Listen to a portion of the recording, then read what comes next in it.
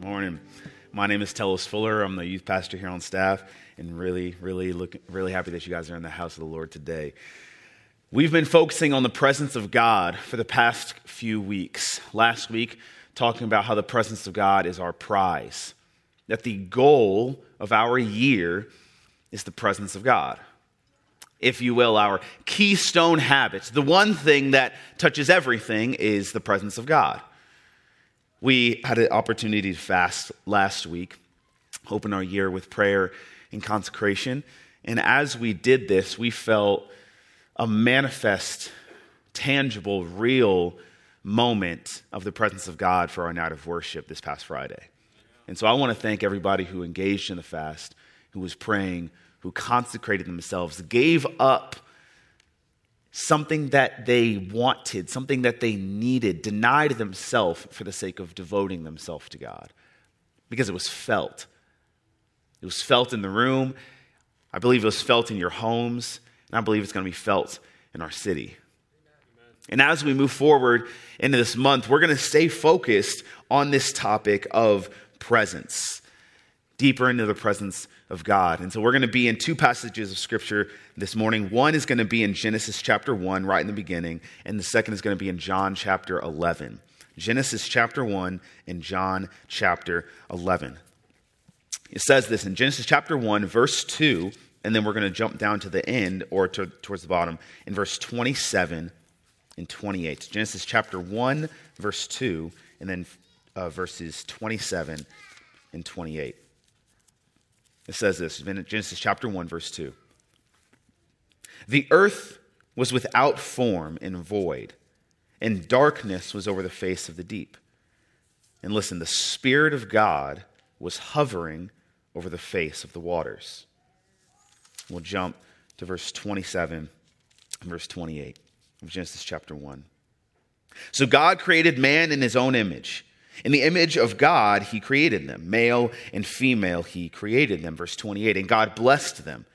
And God said to them, be fruitful and multiply, and fill the earth and subdue it, and have dominion over the fish of the sea, and over the birds of the heavens, and over every living thing that moves on the earth. Now we're going to jump to John chapter 11, verse 33 through 36. John 11, verse 33. When Jesus saw her weeping, and the Jews who had come with her also weeping, he was deeply moved in his spirit and greatly troubled. And he said, where have you laid him? And they said to him, Lord, come and see. Verse 35, and Jesus wept. So the Jews said, see how he loved him. But some of them said, we'll stop there. Verse 36. Amen. See how he loved him. Wow. What I want to title this message for us this morning is the power of presence. The power of presence. Will you pray with me for a moment? Lord, we submit this time to you and believe, God, that you are going to do something with this moment, God. Because where your presence is, Lord, there is freedom, there is joy, there is guidance. And Lord, we are going to prize your presence, be a people who prioritize your presence above everything else. Because Lord, where your presence is, things change. And without your presence, Lord, we only get a temporary satisfaction, a momentary gratification. And so, Lord, we're sitting here preparing a space for you to move. So, Holy Spirit, would you move? You said where two or more are gathered in your name, you're going to be there. And so, Lord, we invite you and we welcome you to be here. Father, we love you so much. And more importantly, you love us. Holy Spirit, would you empower us to live, look, and love more like Jesus today than we did yesterday. In Jesus' name. And everyone said, amen. Amen. We are a distracted people, right? Like that's not It's not a surprise to most of us that we're a distracted people. And I'm not saying that Grace Covenant Church is a distracted people. We're a very focused people, obviously. But everybody else, right? Everybody else is a distracted people. I was researching, and Harvard did this study, and it actually says that 47% of our waking time is spent in this state of mind they have coined mind wandering. 47% of our time is in this state of mind wandering. And what mind wandering is, it's the moments where you're sitting in line and all of a sudden you space out and you're thinking about what you're going to do when you get home. It's the moments where you're in the office and you're typing an email and all of a sudden you forget why you're typing the email. It's the moments when you're at home and you're with your family and then all of a sudden you think about, wow, I never saw that new Marvel movie. It's all of these moments where you're in one space, but your mind is in another, right? Your mind wandering. 47% of the time, almost half of our life, our waking hours are spent mind wandering. And people, obviously, if you're like me, and what I thought is that the reason that we're mind wandering, it's that devilish social media. Right? Now, it's because of all the socials. And if we just put down the phones, we would be more focused, right? But the study doesn't actually say that it's because of our phones or social media or even TV and movies. And people think that it's because of social media that we're so constantly mind-wandering. And that might have something to do with it. But this study actually says and reveals that it's not necessarily our environment that is the primary distraction, but actually our minds. Our minds themselves. It's not just the things on the outside, but the things on the inside. And the things on the outside, sometimes we affect the things on the outside, hoping, believing, trusting that they'll change the things on the inside when they really have no power to.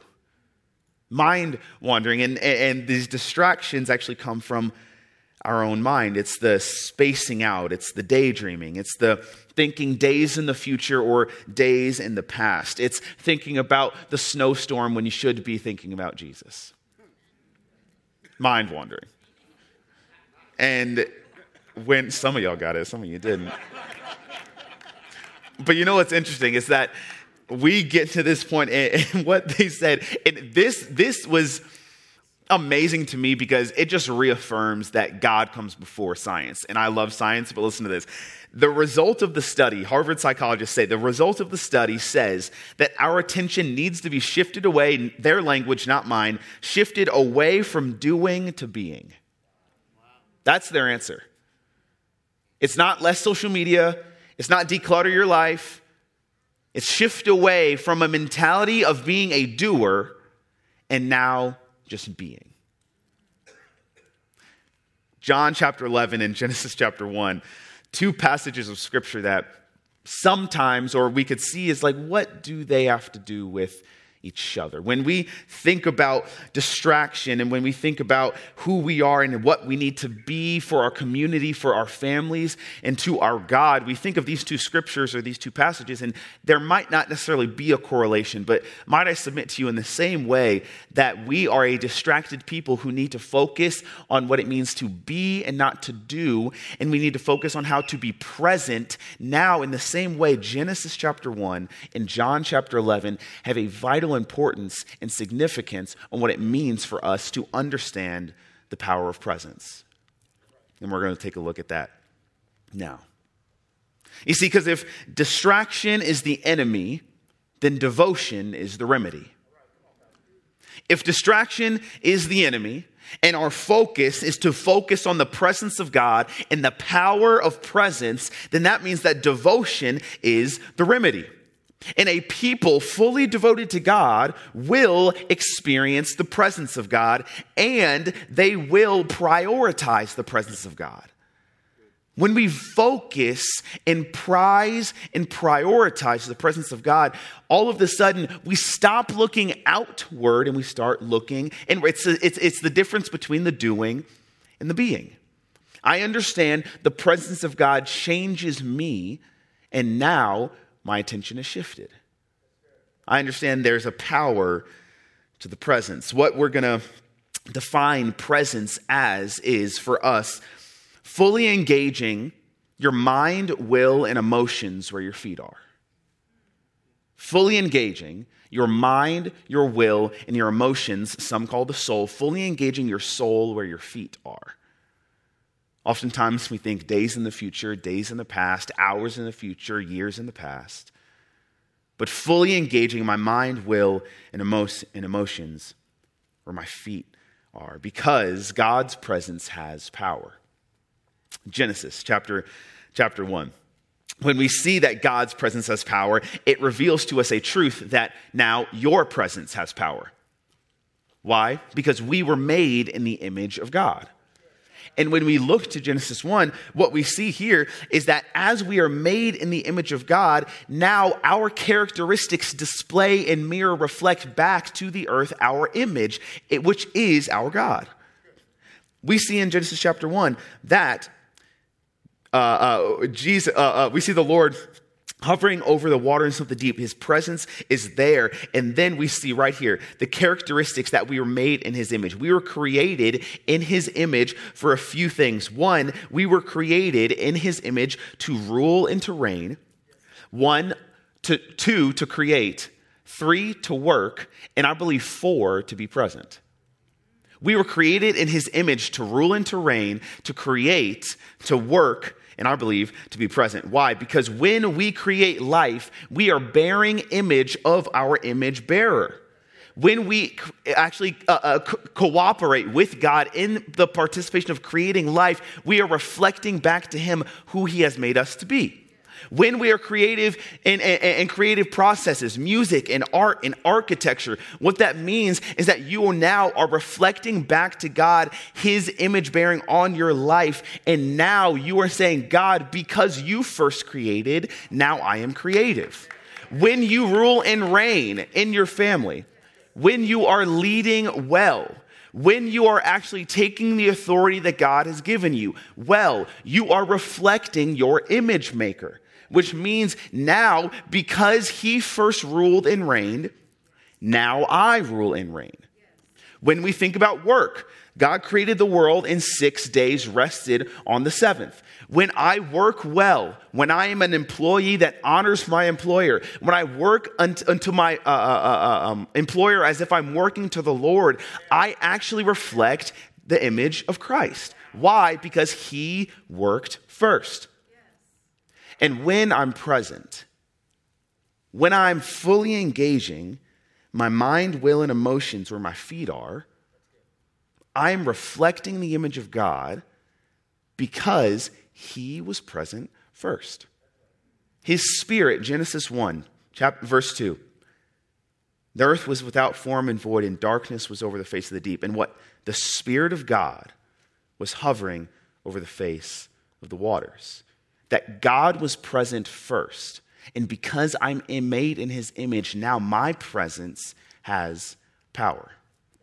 Not in and of myself, but because his presence has power, my presence now has power. We look at 2 Corinthians chapter 2, verse 15. Paul will say it like this: for we are the aroma of Christ to God among those who are being saved and among those who are perishing. To one, a fragrance from death to death, and to the other, a fragrance from life to life. The scripture says that you have a smell. And isn't it interesting to think about that your life has a smell? There's an aroma that comes off of you. There's something that comes out of you. Your life actually has a smell. And did you know that actually smell is your sense that's most closely linked to memory? Remember, so that's why when you smelled that one dish and you remember that your grandma used to make it, it takes you right back like 30 years. Or that's remember when you smell grass and it takes you back to the football field in high school and you remember just getting clocked by that dude one time. Or maybe you smell that perfume and it was the same thing that your mom used to wear and you remember the sweet times that you had with her. Smell is actually your sense that's most closely linked with memory. When people smell you, what are they reminded of? Because your life has a smell. Your life has a smell. There's an aroma coming off of you. One from death to death and the other from life to life. What does your life smell like? When people leave your presence, what are they left with? Are they left with life? Are they left with encouragement? Are they left feeling seen, known, and loved? Or were you absent-minded, always somewhere else? Your life has a smell. C.S. Lewis says presence like this as the point to which time touches eternity. Being fully present where your feet are. Because if distraction is the enemy, then devotion is the remedy. Our presence speaks to people about our God. When we are absent-minded and focused on everything else, not fully where our feet are, we are saying something to another image bearer that says, this is not as important as that. And our presence testifies about our God. Why? Because he was present first. So now when we are present and we realize that our presence has power, we invest inherently into honoring another image bearer just by being present with them.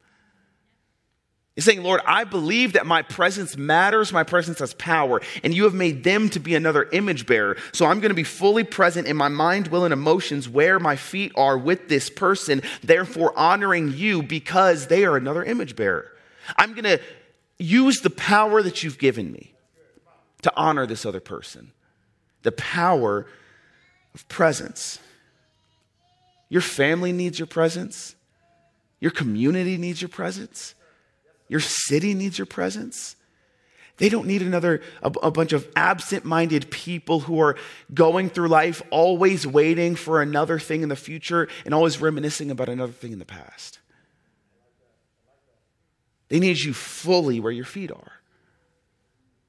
Jesus wept. Shortest verse in the Bible. First verse I memorized. Jesus wept.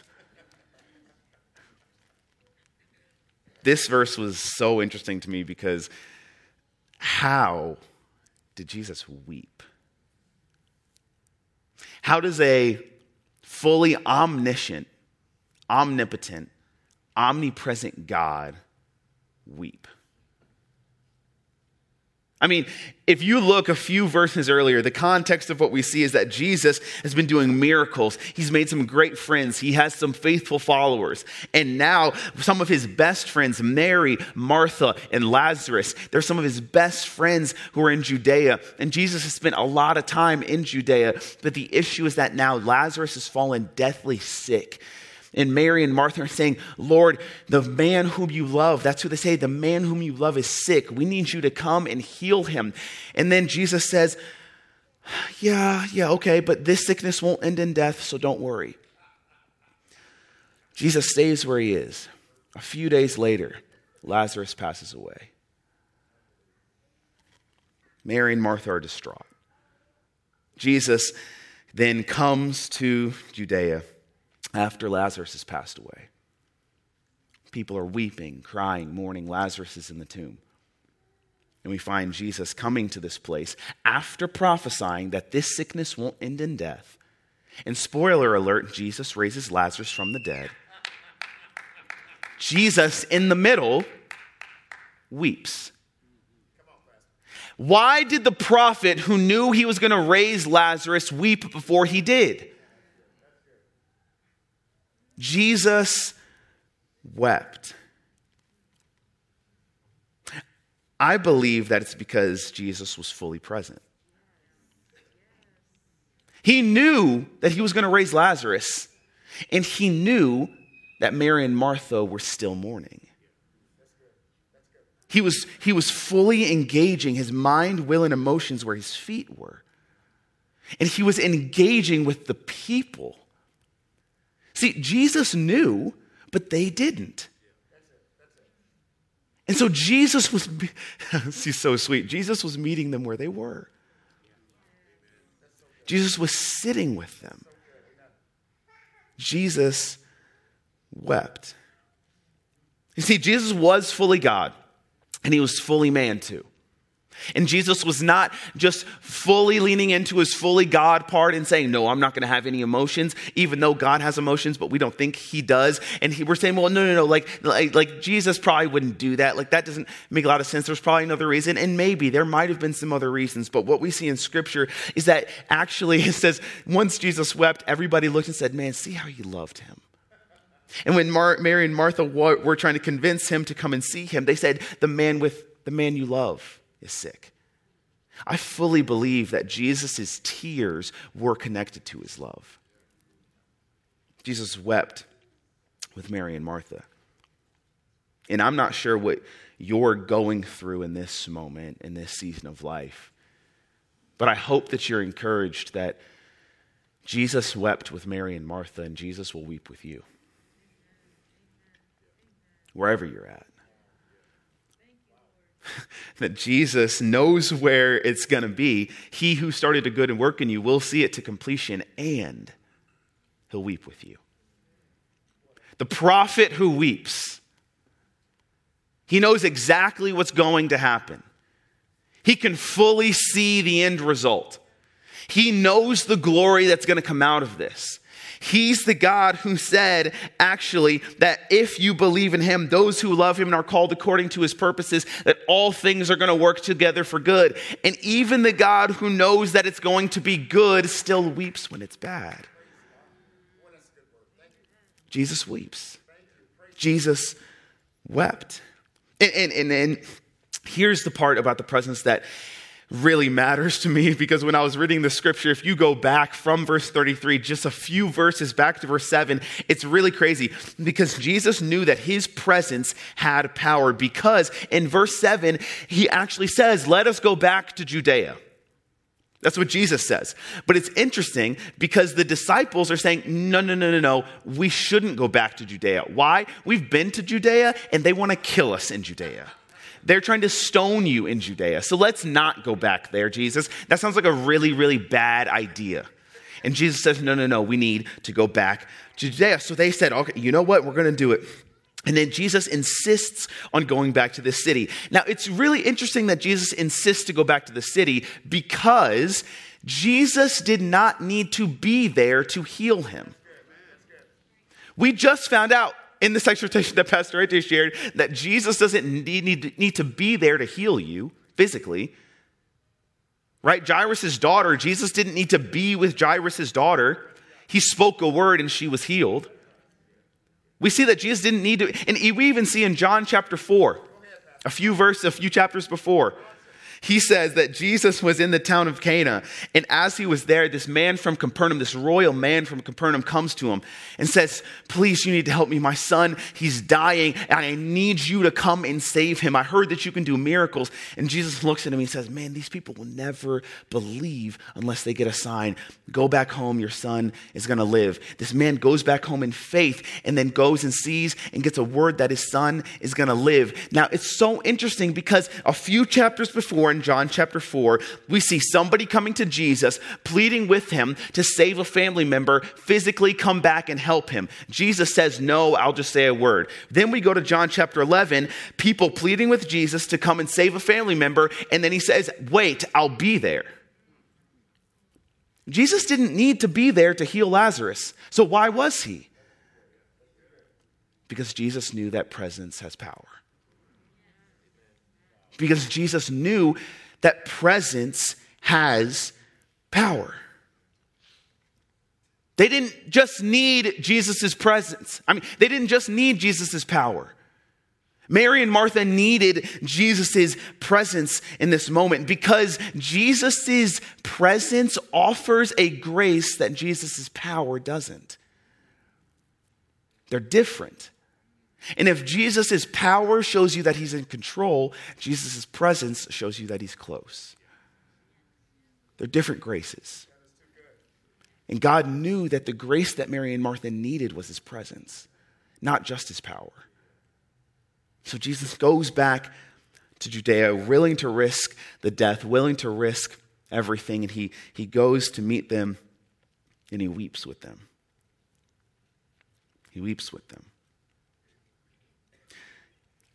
it's beautiful that we have a God, and also maybe frustrating that we have a God who will sit with us in our pain before he fixes it. You know? That God's not thinking that his power is more urgent than his presence is. Even though maybe it's like some great charismatics or faithful Jesus followers, we always want the power of God and for God to do something and do something great and do a miracle and save the day. And God might do that. I believe that God will do that. And we see here that Jesus himself is not prioritizing and saying that his power is more urgent than his presence is. And so what he chooses to do is he chooses to sit with Mary and Martha before he fixes the problem. And as he sits with them in this power, we now realize that this is vital for us to realize. It's vital for us to realize that we have a God who sits with us before he fixes us. Because then we start to model our presence after him. And when we do that, and when we choose to sit with people before we fix people, it takes people from being a project to fix to a person to love. If we always try and fix the problem for people, we are project managers. When we start to truly sit with people, we're Jesus followers. Jesus doesn't just see us as problems to fix. He's not just concerned with making the bad things stop. He's saying, here, let me sit with you. I know it hurts. Let me just sit with you. Let me weep with you. Let me feel this pain with you. Yes, we'll get to the power. We'll get to the solution. We'll get to the good. We'll get to the glory. We'll get to the heaven. We'll get there. We'll get there. Jesus is taking us. When we're with him, we'll get there, church. But Jesus in this moment is saying, can I just sit with you in this for a minute? God, who's outside of time, says, let me just sit with you for a moment. And this is so important, especially for men. Especially for men. Because when we see something wrong, we make it right. If you're a man, right? Like if I see something wrong, my goal is to make it right. If someone presents me with a problem, my first thought is, let me just sit with you in this for a minute. No, it's okay. What's the problem? What's the solution? How can I fix this? Here's our 5-step plan. Let's move forward, right? Like, you know what I'm talking. We see a problem and we immediately go into problem fixing mode. Because that's what we think, that's the best course of action. You wouldn't bring me a problem if you didn't want my answer.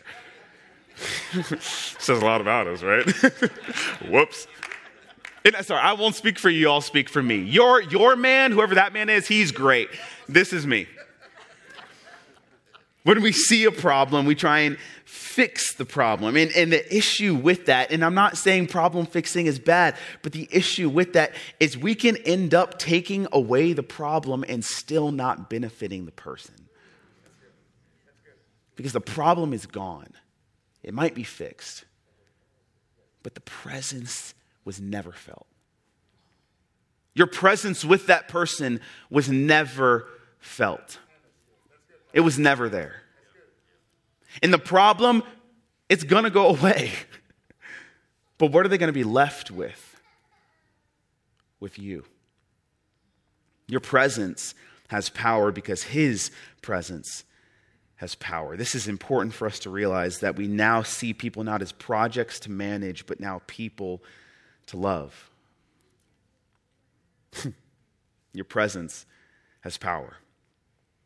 And when we see that Jesus now sits with people before he fixes them, now we see that this models for us what type of people that we are going to be. It shows us that when I look at Jesus, this is the way that he loves people, is that he doesn't rush beyond them to fix them, but he actually sits with them. And in the sitting with them is the presence of God is felt in his power. Now, when we see that we have a present Jesus, it fuels us to be a present people. That's our fuel. It's our motivation. That is the engine. The thing that makes the engine run is seeing that Jesus is a present God now makes us a present people. So now I say, I'm going to be there for you the same way that Jesus was there for Mary and Martha. I'm going to be there for you in the dark. in the ugly, in the toxic, in the scary, in the hopeless, in the uncertain times. I'm going to choose to be there with you in those places. I'm going to choose to be there with you when your heart is broken. I'm going to choose to be there with you when the dream has died. I'm going to choose to be there with you when you didn't get into the school. I'm going to choose to be there with you when you had no money and no job. I'm going to choose to be there with you when you felt like you lost everything that you had. I'm going to choose to be there with you when you lost that loved one. I'm going to choose to be there with you when you felt like your kids were as far away from Jesus as they've ever been. I'm going to choose to be there with you when you felt like your marriage was a wreck. Why? Because our presence has power. I'm going to choose to be there with you, be there with you, be there with you. And here's the thing. We have to focus in church to not project, but to process in this moment. Because sometimes if you're like me in church, you've been in church for a while, you hear a message and then you say, wow, that would be great for them. They should really listen to this message. I'm going to, as soon as they put it on YouTube, I'm going to send this to them right away. And we're sitting in the message about being present, not being present, and thinking about who we're going to send a message about being present to so that they can be present. This is a moment where it's really important for us to process before we project. Don't project this onto somebody else to say, I'm going to send this to my mom because she was not very nice to me this past. You know what? My brother or my grandson, he would, no. And that might be great. Send this message, absolutely. But don't forget to process before you project. And what is God doing in you right now? What does this mean for you sitting in the seat, you watching online, not just to see a video and a person on a screen and not just to say, this was great, I got my church in, let me post it on Instagram, but to actually process whatever God is doing in you. Because your presence has power. Processing it for yourself. I'm here for you. I'm here for you. I'm here for you. No, I'm not going to think about that they weren't there for me. I'm not going to project. I'm here for you. I'm here for you. I'm here for you. I'm here for you. Some of us, that's the takeaway from the message is I'm here for you. To nudge the person to your right and say, I'm here for you. You're like, no, Pastor, they know that. Like they know I'm here for them. I'm in church with them. No, to nudge the person to your right and to tell them I'm here for you. I'm here for you. To text the person that you haven't talked to in a while and say, hey, I'm here for you. I'm here for you. To look at your spouse and say, I'm here for you. No, Pastor, we're married. Of course I'm here for them. They know I'm here for them. No. Why don't you tell them? When was the last time you told them, not just that you're married to them, but that you're here for them? When was the last time you told your kid that I'm here for you? I'm here for you. You don't need to worry. I'm here for you. My presence, I'm going to choose to be here for you. I'm here for you. Because sometimes in church, we assume so many things, right? No, we're church people. Of course we're here for people. Of course we're present with people. Of course we're going to be there for people. But oftentimes I've realized the things that we assume the most are the things oftentimes that we overlook the most. The things that are most easily assumed are sadly the things that are most tragically overlooked. We assume that we're all here for each other and never end up actually being there for each other. I'm here for you. I'm here for you. I'm not just going to do something for you, but I'm here for you. I'm here for you. What would it look like if we were a church that was here for you? I'm present, fully present with you. For your spouse, for your kids, for your small group, for your friends, for your teachers, for your city, for the people who don't know Jesus yet. That your presence has power to be able to show people who don't know who he is. Because here's the thing, you can experience his presence. You're in church, you know God, but they don't yet. And your presence might show them a power in Christ. And when you say, I'm going to be here for you, I'm going to fully engage my mind, will, and emotions where my feet are, and I'm going to choose to be present with you in this current circumstance, it testifies about who your God actually is. Why? Because your presence brings life. What does your life smell like? Your presence brings life. And here's the truth. If you follow Jesus, where you go, life follows. You don't believe me. Paul says, we learned this last week, that do you not know that your body is now a temple of the Holy Spirit? And we see that God does not give himself in part. We learned this last week, that the presence of God is God. The presence of God is God. So when God says that he's with you, he's not saying that he's blowing down from heaven and giving you a little of God energy. He's saying, no, I myself will be with you. So now the presence of God is God. My temple now is a carrier of the Holy Spirit. I now go and life follows. So church, if you follow Jesus, you're a born again Christian. Where you go, life follows. You are now a dispenser of life. Because you are a temple of the Holy Spirit, your life now dispenses life. It leaks it out. Which means you can go into a toxic work environment, and then even though it's toxic, you can bring peace because you are just dispensing life. That means that you can go into a messed up family situation and say, it's always been like this. But you know what? He told me that my presence has power and that I'm actually a temple of the Holy Spirit. So maybe, just maybe, something might be different this time. And all of a sudden, that family dinner doesn't look like what it used to look like. That means that you can go into the dorm room after break, and you can say, I know my roommate's crazy and my whole dorm room smells like something it shouldn't smell like. But maybe, just maybe, my presence might have power now. And I'm going to be able to go into this place and dispense life. Not because I have power, but because God has power. And now where I go, life follows. You're now a dispenser of life. That's who you are. The very Spirit of God that was hovering over the deep in Genesis chapter 1 said, I choose you to dwell in. So now if the Spirit of God that was hovering over the deep and created every living, creeping thing on the earth, you, me, and every star, and says, now I choose to make you the host of my presence, and we walk thinking that we're going to walk in defeat because everything in the past has looked like death, let me remind you that the Spirit of God is on the inside of you, and where you go, life follows. Listen, we know that life can be crazy. Life can be crazy.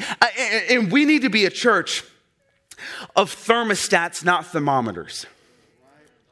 Right? What does a thermostat do? A thermostat is something that changes the temperature. A thermometer is something that just tells the temperature. I don't need somebody to tell me that the country's in disarray. Great.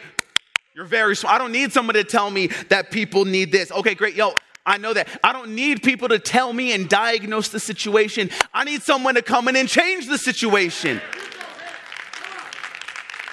See, the AC in my room broke last year. It was the worst 4 days of my life. I was sweating for 4 days.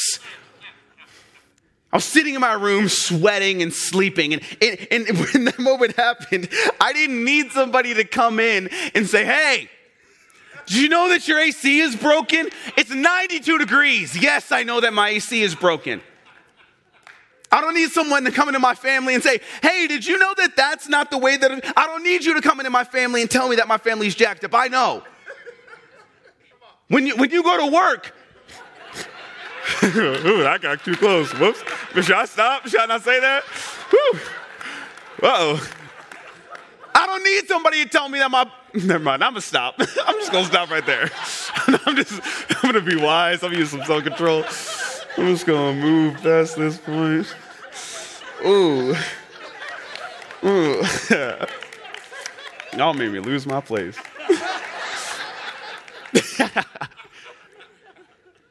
I don't need somebody to come in and tell me about the situation. I need somebody to come in and change it. And let me tell you, as a temple of the Holy Spirit, someone whose presence has power, your life is now a dispenser of life. Everywhere that you go, life follows. And now we see ourselves not as somebody who can just diagnose the times. We have the presence of God to speak and to change something into every situation that we walk in. Why? Because your presence has power. Your presence has power. I wonder what it would look like if we were a people who were fully present with God and fully present with each other. Not in and of ourselves on some mindfulness, I'm just going to be more aware, but to say, Lord, I believe that you have made me in your image and your presence has power. Therefore, my presence has power because you have made me to have power where I stand. And now your spirit dwells on the inside of me. And I choose now to be fully present and engaged. Heart, mind, will, and emotions, my soul where my feet are. And I choose to tell people I'm here for you. I choose to be a thermostat and not a thermometer. And I choose to follow you wherever you would go, to weep with people when they weep. Because here's the thing. It says that actually his presence is a refuge for us. And let me tell you, if there's one thing that our city needs right now, it is a refuge.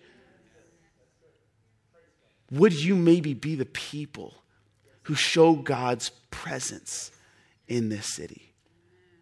Would you pray with me?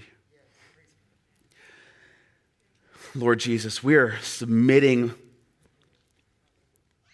God, our mind, our will, and our emotions to you. And Lord, we're saying that you change things when you get there. And Holy Spirit, you have made us to be a carrier of that same power. And so, Lord, we choose to be fully present. We choose to acknowledge the power of presence and to say that Jesus knew that there was a power in his presence. The Spirit knew that there's a power in presence. And because we have been given your Spirit, there's a power in our presence for things to change when we get there. God, we're believing that things are going to change this year. That where we go, life follows.